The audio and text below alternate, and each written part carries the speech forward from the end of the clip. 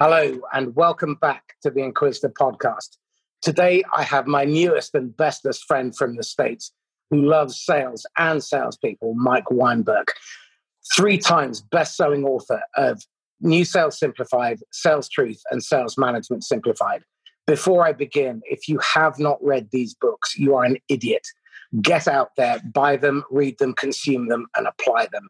He is the one voice in the wilderness that you absolutely have to pay attention to. He is a sales truth teller, and it is my absolute pleasure. Mike Weinberg, hello. I think I may have met someone who is more blunt and more direct than I am. And what a treat to be with you and your audience, Marcus. Thank you for having me. It's my pleasure. Welcome to the Muppet Show. As you know, the format for this is the 2 old geezers, Statler and Waldorf. So, listeners, be prepared to be upset and offended. It is our intention, deliberate and stated up front, to rip the scales from your eyes and essentially tell you the painful, cold, hard truth without pulling any punches. So, Mike, let's start with both yours and mine favorite topic, idiot leadership. Why is it that there are so many business leaders who do not value sales? I have no idea how to answer that question. I don't know, but there is a lot of... Yeah, we just moved to the next question. I tell you this, Marcus, there is a lot of idiot sales leadership. And part of the reason I wrote my sales management book is because I was so tired of being called in to help a broken, in air quotes, right, a broken sales team, only to spend a week or 2 on the ground and find out that the problem was culture, leadership, management, bad compensation, disrespect for salespeople, right? So it's everywhere. I mean, the leadership problem is so much larger and so much more impactful than the sales problem.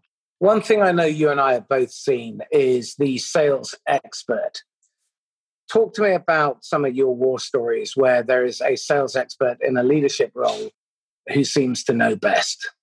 Well, typically, I see that play itself out in 2 ways. I see a senior sales leader, sometimes even the business owner or the founder in a smaller company, who either has such an enormous ego that they can't get out of their own way, or they're such a control freak that they want to micromanage every little single detail. And both of those destroy sales morale. And unfortunately, what I find from these supposed self-proclaimed executive sales experts is they don't know anywhere near as much about selling as they proclaim it they do.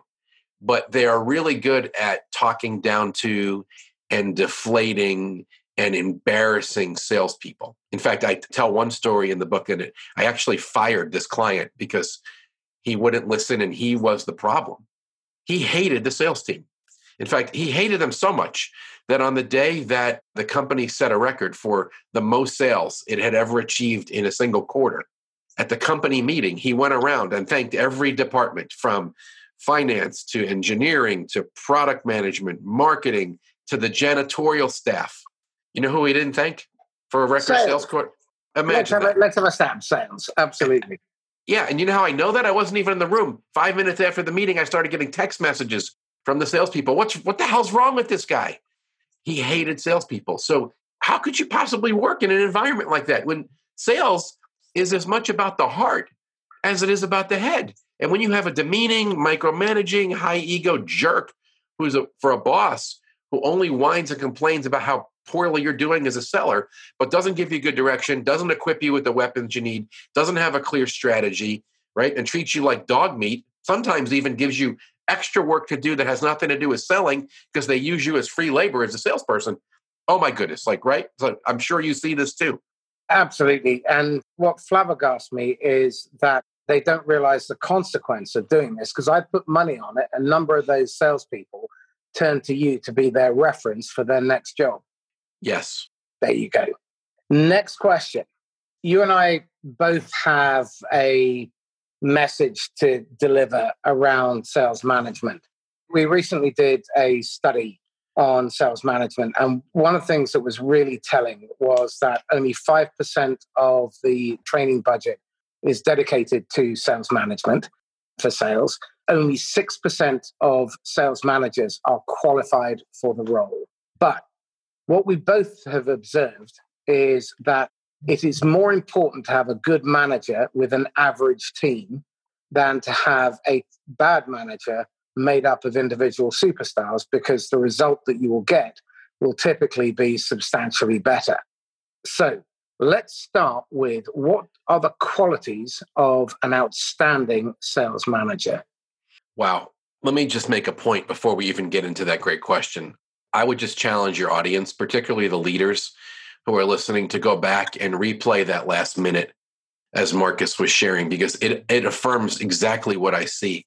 The sales leader is the key.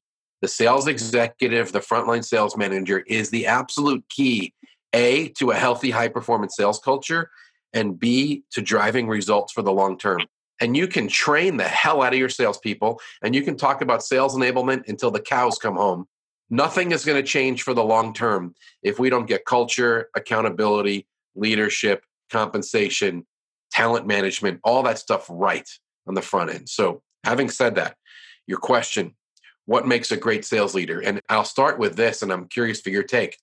And it's very different than what makes a great salesperson. I find the salespeople are best when they're self-focused and they're selfish and they're very protective of their time, and it's all about them. And they're not all caught up in doing other things. Sales managers, on the other hand, need to be others focused. You don't win on your own. You don't win playing the hero. You win by multiplying yourself into your people. You win through them, not on your own. So that requires a radical reorientation of your focus and how you spend your time. So the first characteristics I would say is other-centered and actually slightly lower ego than the typical salesperson. So I'll start there. I'm curious for your take on that. I absolutely agree. I'll give you a great example of this. I have a client, and there were two sales directors. One really didn't spend a lot of time coaching. They hired another one for another division. His division absolutely took off. He focused on the leading indicators and made sure that the emphasis was on daily, unique, effective conversations, driving velocity through the pipeline, and making sure that everybody was focused on developing 300 to 500% of qualified prospects moving to closable. He spent his time on daily hiring activity and building the bench. When he hired, he onboarded over 120 days, making it explicitly clear exactly what was expected every day and how they were going to be measured. He coached 70 to 80% of his working day was spent in the field with his salespeople, and they smashed their number. And the people that he hired within 2 weeks to 1 quarter were at quota and became the top performers over the people that he inherited.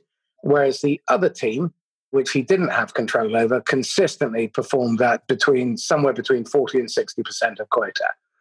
And his belief was, he personally believed that he wasn't a very good salesperson. And so I'm really curious about this, because one perennial mistake I see executives make is the idiot manager who gets fired is then replaced by the top salesperson, and you end up getting a double whammy by losing a good salesperson and gaining an atrocious manager. What's it going to take to stop that act of total moron behavior? I don't even need to comment. Yes, agree. All of that happens exactly the way you articulated it. And there is no surprise that the gentleman you were referring to and the story you told was so successful. I want to point out something you said I think some people will skip by. I love the phrase you use. You use a similar phrase to some of the best executives I work with. You said that this manager was constantly recruiting and he was building his bench of candidates. I never see that happen. And it is a high value activity. If you are doing your job as a manager, which means you are maximizing the performance of your top producers and making sure you keep them happy and motivated and challenged, but you are also quickly identifying underperformance, and therefore you are coaching up or coaching out people that are not cutting it. So in that situation, you always should have some turnover, whether you're growing and you need to add to your staff, or you are changing out some people on the bottom who have proven they can't cut it. And the only way you're going to find the right candidates is that if you continually recruit ahead of the need. It's like we yell at our salespeople about prospecting. They don't prospect because they're busy or their funnel seems to be full for a minute. And then they turn their back and go in reactive mode and their funnel doesn't stay full. Same thing for managers. You have got to recruit ahead of the need and keep that funnel full so you can get the best talent. In terms of the question/statement, I don't know how you stop it. I don't know why we would promote our best salesperson to manager. I regularly coach salespeople not to go into management. It's less fun. You have less freedom, and there's a good chance you're going to make less money. Why would you sign up for that gig? It's nepotism, it's ego, because we think we want to be in management. And I have friends that have made that transition, and they do great. They were more wired like a manager. But for the most part, I find miserable salespeople who used to love the freedom and the enjoyment of being on top of this as a sales producer. And now they're caught in corporate meetings and crap, and they get 200 emails a day, and they realize, not only am I not getting to manage salespeople, I'm not getting to sell, and I do all this nonsense. So I would just caution executives, be very careful about the double whammy that Marcus described, because you have a bad manager who doesn't know what he's doing, and you end up losing your best salesperson out of production. And then what are you going to do with that? Terrible. Well, I think to some degree, to be a manager, you have to be a masochist and be able to take the punches. Because I think managers have 4 or 5 critical functions. Hire the best people, get the best out of them, make sure they have the tools and resources they need to do their best work every day, protect your salespeople from idiot management, and hold your salespeople to account. Now, to finish the story, that particular salesperson in a reshuffle had someone brought in over him who didn't value what he did. He was more focused on revenue and operations, but he didn't value sales. And within 1 quarter, he went from being the top performer and recognized within the business as being the top employee to leaving and going to a competitor. Mm-hmm. Now, that is a really interesting story because it tells us something else, which is that often leaders feel threatened by top performers, whether it's a manager feeling threatened by the salesperson or a senior executive feeling threatened by a successful manager. So my question is this: how does someone who is successful in sales or management protect themselves from the ego of their higher-ups? Wow. How do you protect yourself? I think one of the answers is going to be off the board. And the way you do that is you don't look to those people for affirmation, and you have a really good team around you of people who love you, who tell you the truth, who support you. Because if you're working with people that are that broken, who need to have their ego fed by dominating you or taking your credit, it's very hard to change that person. And you may try to have a direct confrontation and conversation, but usually people that are that age and are that set in their ways don't respond that well to being challenged about their ego and how they're upsetting you. So I would say you need to get your satisfaction elsewhere and protect your own emotions. And if you can't do that, my other coaching would be even more drastic. You probably need to leave. Know your arm off. Yeah. And I say this about anti-sales cultures. And I have fired clients in the past, and I have coached salespeople to leave. If your company doesn't get it and you work for an absolute moron who doesn't care about sales and is not going to value the sales force and has an anti-sales perspective where nothing you ever do is right, they jerk with your territory and your compensation, they pick on you in public. When things are good, they steal the credit. When things are bad, they throw you under the bus. Do you guys use that expression in the UK? Yeah, absolutely. Throw under the bus? Okay. Yeah. So it's a hard thing to say, Marcus, but if it's that bad and you're good at selling, go get a different job, because why live like that? And you will always be in demand. If you're a great salesperson, I know in your book, you quoted a number I have to take issue with in terms of A players. My experience is A players typically come between 0.5% and 2%. I thought you quoted a massively overinflated and optimistic number. You said 10 to 12%, I think, which I was in a state of shock. I almost crashed. I thought I was being stingy. You think I was being too generous. That's funny. God, yeah. I think good B-plus players are somewhere between 6 and 12%. The A players are roughly 1 in 200 in my experience. Yeah, you're great on a tough scale. But I'm with you on your point. If you're good, there's such demand for you right now. I mean, there is such a shortage of significant talent in sales, and especially in the economy we're in right now. Don't stay in a tough situation. If it's that bad, get out. Definitely. Absolutely. And if you're a great manager, you are even more scarce. I mean, only 6% are qualified for the job. That doesn't mean they're A players. It means that they're qualified. That means that they could be a reasonable jobbing B player. But it's a frightening position, sales management. It's the single most precarious role in any company. And you get next to no training. And this is something that flabbergasts me. These are the people who are responsible for the lifeblood of your business and making sure that the people who feed everybody. And typical onboarding process is, Mike, congratulations, you are one, off you go. And that's the onboarding process. It's brutal. Typically, what you do was what was done to you. And there are two fundamentals. I know in your books you talk about nothing's really changed, and I absolutely agree. The basics are what matter. But we're in the third generation of sales managers who do not know how to prospect or teach people to prospect, and who do not know how to coach. So when you go into your client accounts, how are you addressing the ugly baby, the turd in the room that needs to be addressed? Because if you don't deal with the basics, no amount of throwing money at fancy technology is going to make the blindest bit of difference. And all of your training dollars will be wasted if you end up not training on the basics. Amen. I 100% agree. I want to vomit when I hear you say that, because while it's good for my business and good for your business and some of our colleagues whom we trust that are good at this, because sales is broken in so many organizations, honestly, this doesn't make me happy. I wrote about this in chapter 1 in Sales Manager Simplified. I told my story of becoming a sales manager and how badly I struggled after having been a top producer in multiple companies. And the thing I didn't understand is that not only does everybody want a piece of you, but everybody has an opinion about how you should do your job as a manager. I hated it. I had like little marketing dweebs and, assistant product managers telling me how to manage my sales team. And everybody wanted me to come to every meeting that had nothing to do with leading the sales force, and just absolute tremendous frustration. So it is really hard. And the thing that I'm doing to satisfy my own conscience is when someone calls me up with a sales problem and they want sales training, I immediately pivot the conversation and say, okay, I may be able to help you, and I'll grant you. And I say this when I lead my one-day sales management workshops, when I'm inviting sales executives, managers to come from the public. I'll say this in the beginning. I said, I grant you your sales team could do better. I absolutely am not telling you there's not a problem there. They could be more strategic in targeting accounts. They could take back a higher percent of their calendar and spend more time selling and less time babysitting customers or a territory.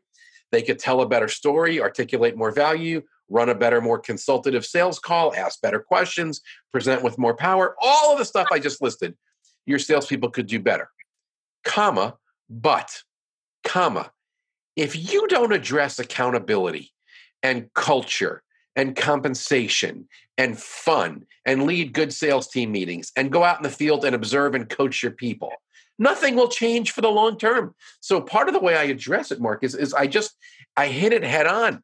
And I ask questions about, hey, tell me about your talent and your turnover, and show me your compensation plan, and how much direction are you giving the salespeople? And sales manager, how often do you meet with them one-on-one for accountability? And how often do you get across the world to visit with your people and go in the field and watch them work? And the answers I get are typically pathetic, because most sales managers are overwhelmed and overworked and overconnected, and they get 200 plus emails a day, and they're being dragged into all kinds of corporate crap meetings, and they spend very little time coaching and no time doing real good accountability, and they run crappy sales team meetings. At the end, if I'm in a small enough company where I'm looking at the owner or the CEO, the message gets across.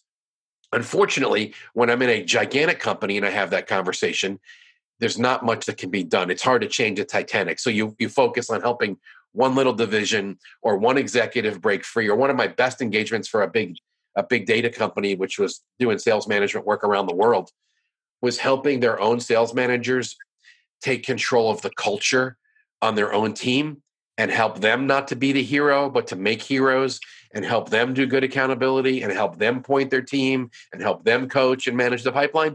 And you can have an impact at the lower level. But if it's broken at the top, as one of my mentors said, it's broken. So I know it was a long answer, but I liked what I was saying. Great answer. And I'm with you 100%. What really still pisses me off, if I'm being blunt, is the emphasis on the irrelevant, the futile, the symptom.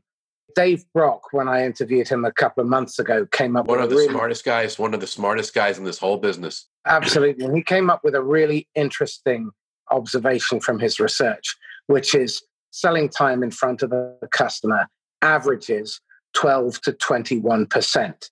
Now, when you multiply my observation that the average salesperson is only highly productive 25 to 35% of any given working day, because the rest of the time they're being sucked into meetings, they're doing reports, they're faffing around with expensive or filling out the CRM, writing pointless proposals for people who will not buy, all that kind of shit. Then what you end up with is somewhere between, I think it's 4 and 7.25% highly productive time in front of the customer. Is it any wonder that people are missing their quota? Our research paper that we issued in July last year stated that only 44 or 46% of sales reps worldwide hit quota. Now, that is a damning indictment of management. The fact that the salespeople missed the number means that management were not looking in the mirror, because they are responsible. They are accountable for getting the best out of their people. And they tolerate non-performance because they are afraid of conflict. They don't want to rock the boat because they don't want an empty chair. And so they don't want to go through the headache and nausea of recruitment because they're not doing it as a fundamental part of their job. So dealing with that lack of productivity, what are the signs that you are looking for when you're doing your initial analysis that tell you that this is a company that absolutely needs to start with training and recruiting better managers? Yeah, it's funny. Most of my work is done through anecdotal observation. And in my practice, this is where it's different. I am doing a little bit less heavy consulting these days and more speaking events and workshops because I'm having more fun meeting more people and getting the word out about sales truth and sales management simplified. But when I'm in there, when I'm doing an engagement and I'm trying to understand where to start and what the challenge is, I go in and I ask very simple questions about sales management health. I ask about sales management tenure, and I look at numbers, and I ask really, really simple questions, just like I would in a discovery conversation, as you would coach your trainees, right? Early on, I want to really understand their situation. So I'm asking about percent of the salespeople making quota. I'm looking at turnover. I'm asking about sales management cadences, rhythms, right? Like, okay, sales manager, tell me about your one-on-one accountability meetings. What do they look like? How often do you have them? And when I ask, and you're laughing because it's not happening. What happens instead, they run a bad sales team meeting, and because they're not doing one-on-one meetings, they use the sales team meeting to abuse the salespeople and do pipeline reviews where everybody has to sit through some painful, torturous conversation as the manager picks on different salespeople. That's ridiculous. In 15 minutes a month, you can do a one-on-one meeting and review results, pipeline, and activity, and let that person go. So when I sit down and I say, hey, tell me how often you meet with your people one-on-one and do real accountability, I typically get some bullshit answer that says, I talk to most of my people every day, and if I don't talk to them, I'm emailing them. And I said, I didn't ask you that. I asked you how often you sit down to do accountability, to review their results and make them feel the heat for what they sold against their goal. And did you look in their pipeline, and do they have enough in there to make their number this month or this quarter? And what opportunities have they added, and what opportunities have they advanced? And if that's no good, are you talking about activity against target accounts? And when I ask that question, they look at me like I'm from another planet, and they go, yeah, I don't really do that. So then let me just keep going for one more second. So then I go, okay, so you're not doing accountability. Let's talk about coaching. How often do you meet with people to do deal strategy, or when do you get in their car and go make sales calls? And not just for a big deal, because you got to go to do this giant presentation, but when you just watch somebody work and go lunch and have a beer and give them some feedback. Well, I don't really have time. Okay, so you don't do accountability. You don't get in the car and do feedback. Let's talk about your sales team meetings. What do they look like? Oh, they suck. They're boring. And I'm like, well, so that's where you know what I'm saying? When I'm doing my analysis, I'm asking these very simple questions. And most people are struggling in the basics. Accountability, coaching, fieldwork, sales team meetings. Oof, that's dangerous. So for any salespeople listening to this, first of all, this is carte blanche to go and speak to your idiot boss. But what I want you to do is notice how fantastic Mike's presumptive questioning was. You asked the question acting as if they are already doing what you're about to sell them. Because what that does is it creates a fantastic gap between what they're actually doing and what they should be doing. And it helps them to realize that they're the problem. And you can use that tactic wherever you are, whatever you're selling. So thank you for that, because that was a real masterclass. It was the bonus. I appreciate, what I like about you, Marcus, is I like your inflated view of me. So thank you. It's all right. I look forward to reciprocation at some point. Yes, we'll do that. So this then brings me to another really important issue, because you talk about in your books about hiring and the idiocy, the myth of the one-size-fits-all approach to recruitment. Do you mind expanding on that? Yeah, it's a simple concept. Most companies have not done the hard work to really define the sales role. And when you actually look at the burden placed on most salespeople, they do everything. They cook, they clean, they do the dishes, they hunt, they onboard, they service, they account manage, they play frontline CSR, customer service rep. It's ridiculous. And I'm typically called when a company is not bringing in enough new sales. And I sit and I go look at the burden placed on the salespeople because they spend all their time doing service work or babysitting accounts or maintaining a territory. And I have to ask questions of the management and say, this doesn't make any sense. You're burdening everybody with this one thing. And then I go to the question really that you're going to, which is not everybody is wired the same. God made us differently. And there are people in sales roles who are awesome at relationships and follow-up and technical stuff or product knowledge. They're good at renewals, but they hate the hunting part of the job. They hate risk. They hate rejection. They're conflict diverse. All those things that you probably assess people for, right? In what you do, and you go, they're not wired to go bring in new business. And yet we live perpetually frustrated that we have people that I call zookeepers, right? Some people call them farmers, but I call them zookeepers because the customer's alive. It needs to be fed. It needs to be protected. It needs to be bathed. It poops on the floor and you got to clean that up. Like when you get caught managing accounts and you love that stuff because it floats your boat, you're never going to go hunt. Why would you if you get your jollies from serving your existing accounts? At the same time, there are salespeople wired more like I am that are pure hunters. They love to go kill stuff, but they're awful at account maintenance and details and follow through. But yet the way the model's set up, that hunter, when he goes out and kills the big game in the field, he doesn't get to turn it over to somebody else.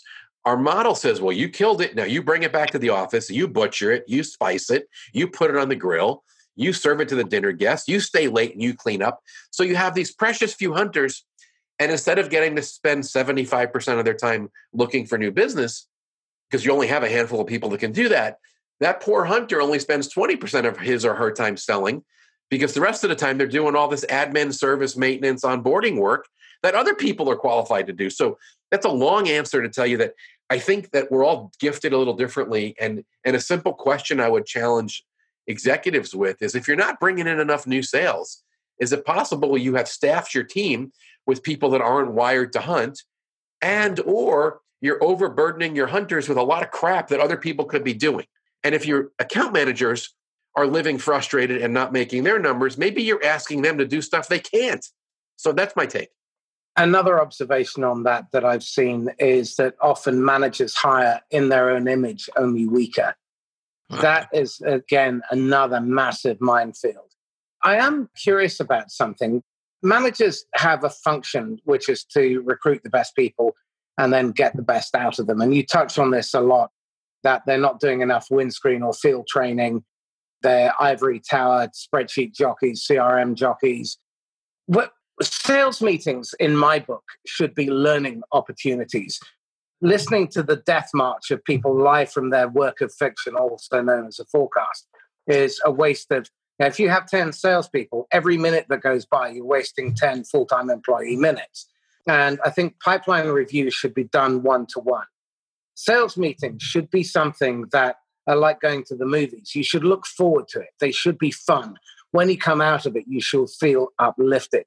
But so rarely are sales meetings an event that salespeople look forward to. Instead, it's the whack, the weekly ass kicking. It's a death march. How do you suggest sales managers refocus and pay good attention to turning sales meetings into something that not only do salespeople look forward to, but are proactively fully engaged in and walk out of there better than they went in? Marcus, you are bloody brilliant. And I wish I had this. I guess we do have this recorded. Say again? I said, you are bloody brilliant. I want everyone to hear that again. I need that clip. I need that clip of the last 45 seconds because you just articulated the problem with almost every sales team meeting. It's drudgery. It sucks. Nobody wants to be there. The salespeople play on their phones. The manager didn't do good preparation. It's used as an inappropriate venue for accountability instead of doing it one-on-one. A sales team meeting, you said it. I think you said it prettier than I've ever said it. It should feel like going to the movie. It should be energizing and equipping. In fact, that's my litmus test. I ask everyone this question. Do the salespeople leave the sales team meeting with more energy and better equipped to do their job than when the meeting began? It's a very simple question. In 95% of the cases, the answer is a resounding no. The salespeople walk out of the sales team meeting with less energy than they walked in because they've been beaten on or drained or it's boring as hell. And they're no better equipped to do their job because there was no good interaction. There was no good sharing. It was a monologue. Go ahead. Jump in. This reminds me of something related but tangential, which is the number of tools that have been produced by audit for audit purposes. So I'm not picking any particular company, but there are lots of organizations out there that you've got 3-day offsites knocking together territory and account plans and all this type of guff. And then they sit in the back of the salesperson's car and they're whipped out when their boss comes round for their annual performance review. And they're not living, breathing documents. One of the things I love about the tools that we've been implementing are they are designed by salespeople for salespeople. They take no more than 20 minutes typically to complete. And if you do use them, then they help you to advance your relationship, your sale, or better still, in many cases, get out early with a qualified decision. In terms of pipeline, I hadn't thought about this before we started talking, but this is one of my favorites. Pipeline. Why is there so much shit in the pipeline? Oh my gosh, we're gonna go sales nerd here in a second, and we'll talk about it. Let me close with one tip on the sales team meeting, because I love where you were going. To managers that are struggling, my best suggestion is to give some of the work away to your salespeople and have them bring. Fabulous. Oh, we're applauding each other. That was meant to stay in. Yeah, you know what? Listen, here's what you need to do. Have them come and talk. People love to listen to each other. Ask one of your best salespeople in a certain area to come and share their best practice for securing a meeting, or for doing discovery, or for busting an objection, or for shaping a presentation. There's 4 sales skills right there. Pick one person on your team in each of those areas and have them come share what they do well, and then have a roundtable discussion. Have people bring a success story, and it forces people to have one. And everyone's going to go around and share for 3 minutes how they won a certain deal. And then take time and go around the table and let other people ask questions. One of my favorite ways to upgrade a sales team meeting is do deal strategy brainstorming. Have a salesperson bring a very tough situation, share it with the team, tell everybody where they're stuck, where it is in the pipeline, what's going on, and then go around the room and let everybody play sales coach and ask hard questions. And together, everyone will get a ton of value. And I promise you, they will leave the meeting with more energy because of what they covered and better equipped to do their job. So along with the great sales tools that Marcus has that can be very valuable, bring in participation so the manager doesn't have all the work. I promise you good will result. That manager that I was talking about earlier, we introduced a daily huddle, and everyone had 90 seconds to give 3 behavioral commitments for the day, report on their behavioral commitments for the day before and how they're going to make up any shortfall, capture 3 lessons and share them with the group, and 1 roadblock that they're facing.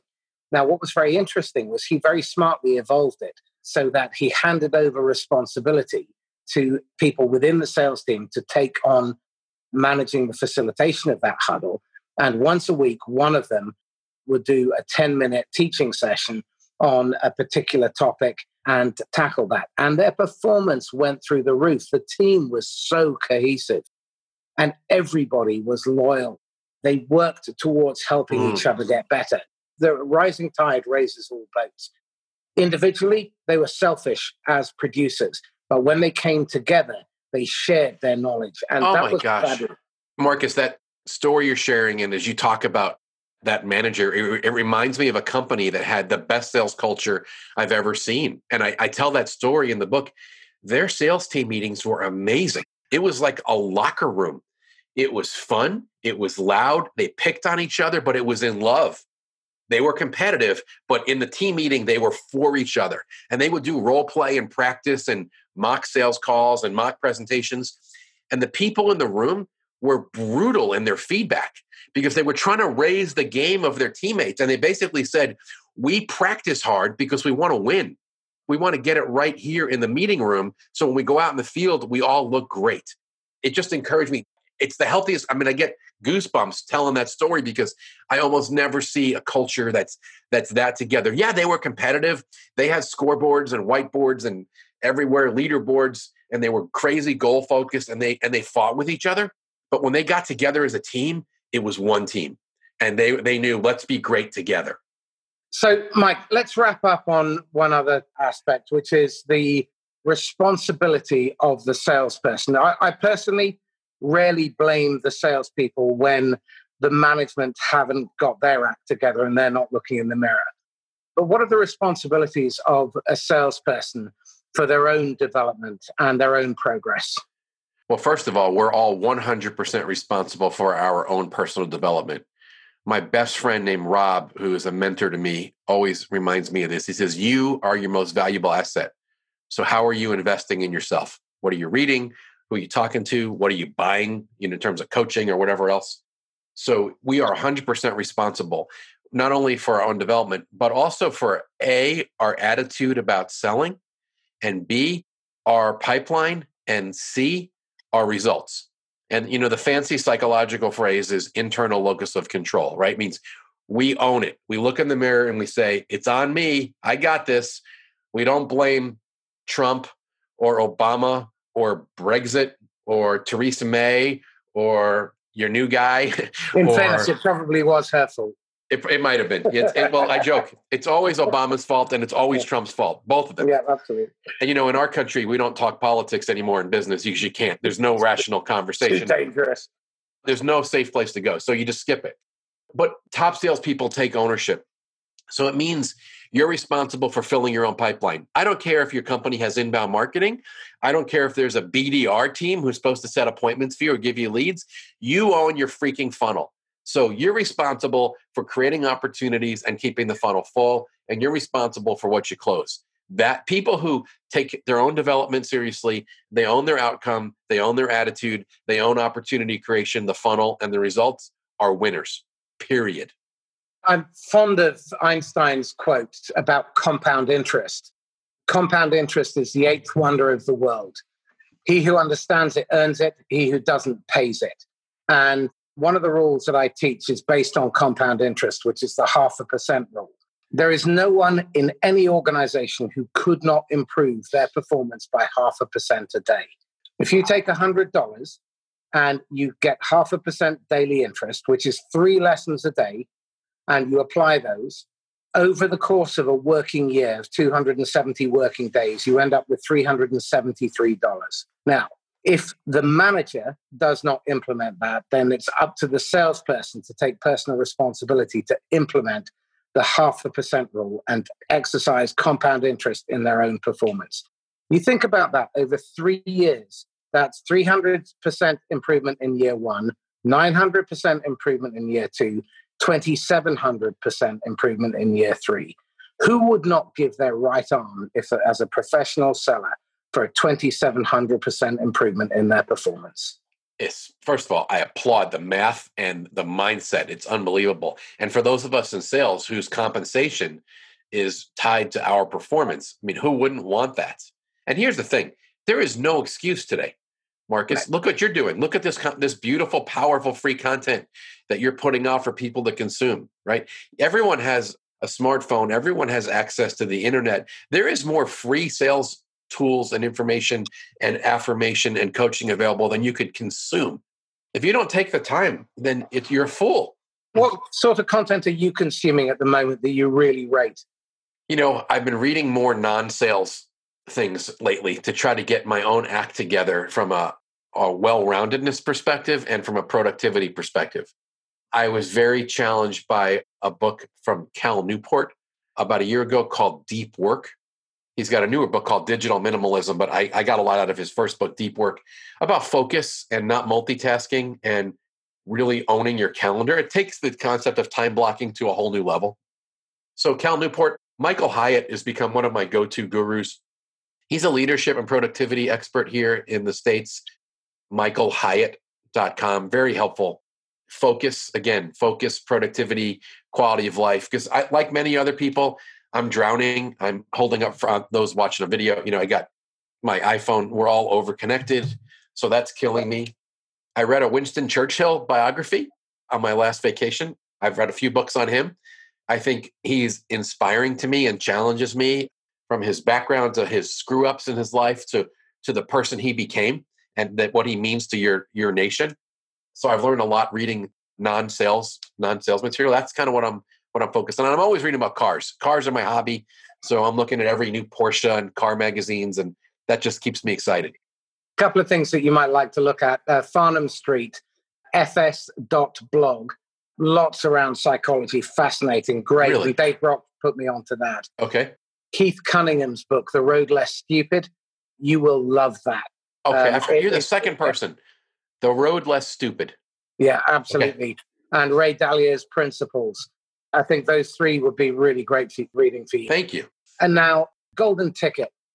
If you had a golden ticket and go back and advise the idiot Mike at 23 to avoid a lifetime of idiocy and self-sabotage, what advice would you give him? Oh, that's easy. Go for it. Go with your gut and go for something big. I think we're so often so careful, or we think there's something good, but we get scared so we don't do it. If I would have listened to myself and my own gut sooner, more often, my life would be different and I would have had more success sooner. Great advice. Yeah. Think big and trust your gut. Okay, final question then before we wrap up. What are you personally struggling with in life and business? LinkedIn. How's that for a weird thing? LinkedIn and being overconnected and having a hard time doing what I preach, which is time block, high value, high payoff activities, and stay focused. Because I have so many people, and this happens, and I'm not bragging here, but this is a reality for people who are in demand, and even salespeople have a lot of clients.